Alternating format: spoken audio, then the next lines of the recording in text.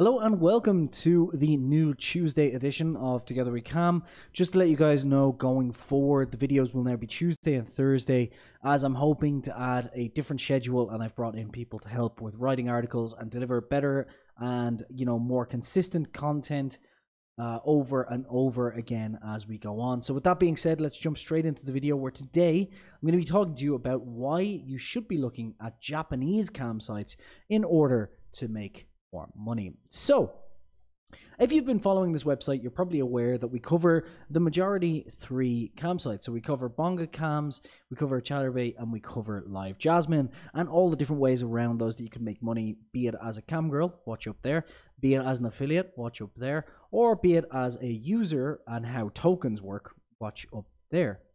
So there is a few things that I've been doing though to experiment, and one of those is to have a look at what we can do with Japanese cams, because it came to my attention that Japan is an incredibly interesting country when it comes to making money on adult content.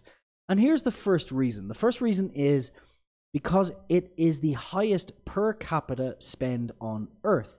And I'm going to read this to you now, what I've written, just because this is absolutely incredible how much difference in terms of spending. So if you look at the amount spent on the porn industry in every country on Earth, you'll find that China topped the list. Okay, so 27.8 billion spent last year, and surprisingly the US is down the list at a marginal 13.3 billion spent.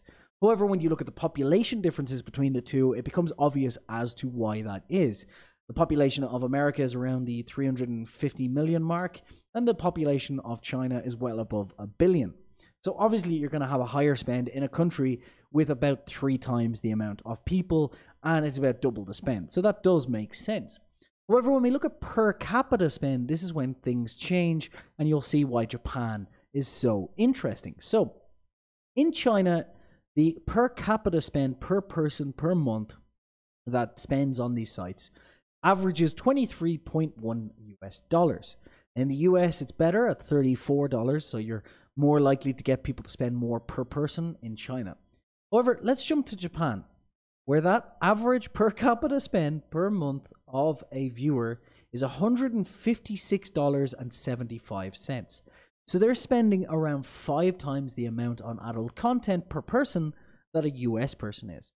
So if you're a cam girl or an affiliate, or you're just thinking of setting up your own adult site, you're probably thinking to yourself now, Japan might be a place that I can look at because less people are focusing on it. That's my second point, which is there's less competition. So if you're looking at becoming a cam girl or an affiliate, and you look at those big 3 sites like Chaturbate, Live Jasmine, and Bonga Cams, obviously you're going to know that there are thousands and thousands of other cam girls and even more affiliates. So the level of competition is quite high. And because you're only paid for the first user you bring in as an affiliate, it can be quite difficult to actually lock in people who haven't already got accounts. On the other hand, if you were to go to one of these Japanese sites, the difference is incredible. So let's take a quick example here. Chaturbate, for example, at this very moment has 1,440 active cam girls live on a daily basis. If you now jump over to DX Live, which is one of the biggest Japanese sites, that number drops to just 167. So as a cam girl, you're going to stand out, and as an affiliate, that means because there's less cam girls, there's also going to be less people signing up to be affiliates to fight with you on this. So as an affiliate, it means you've much less competition in a smaller niche, which is going to add up to just being better, consistent income for you. Now, another thing that we'll look at, and this is specifically for the cam girls, is privacy. So in a recent post, we talked about how to become a secret cam girl.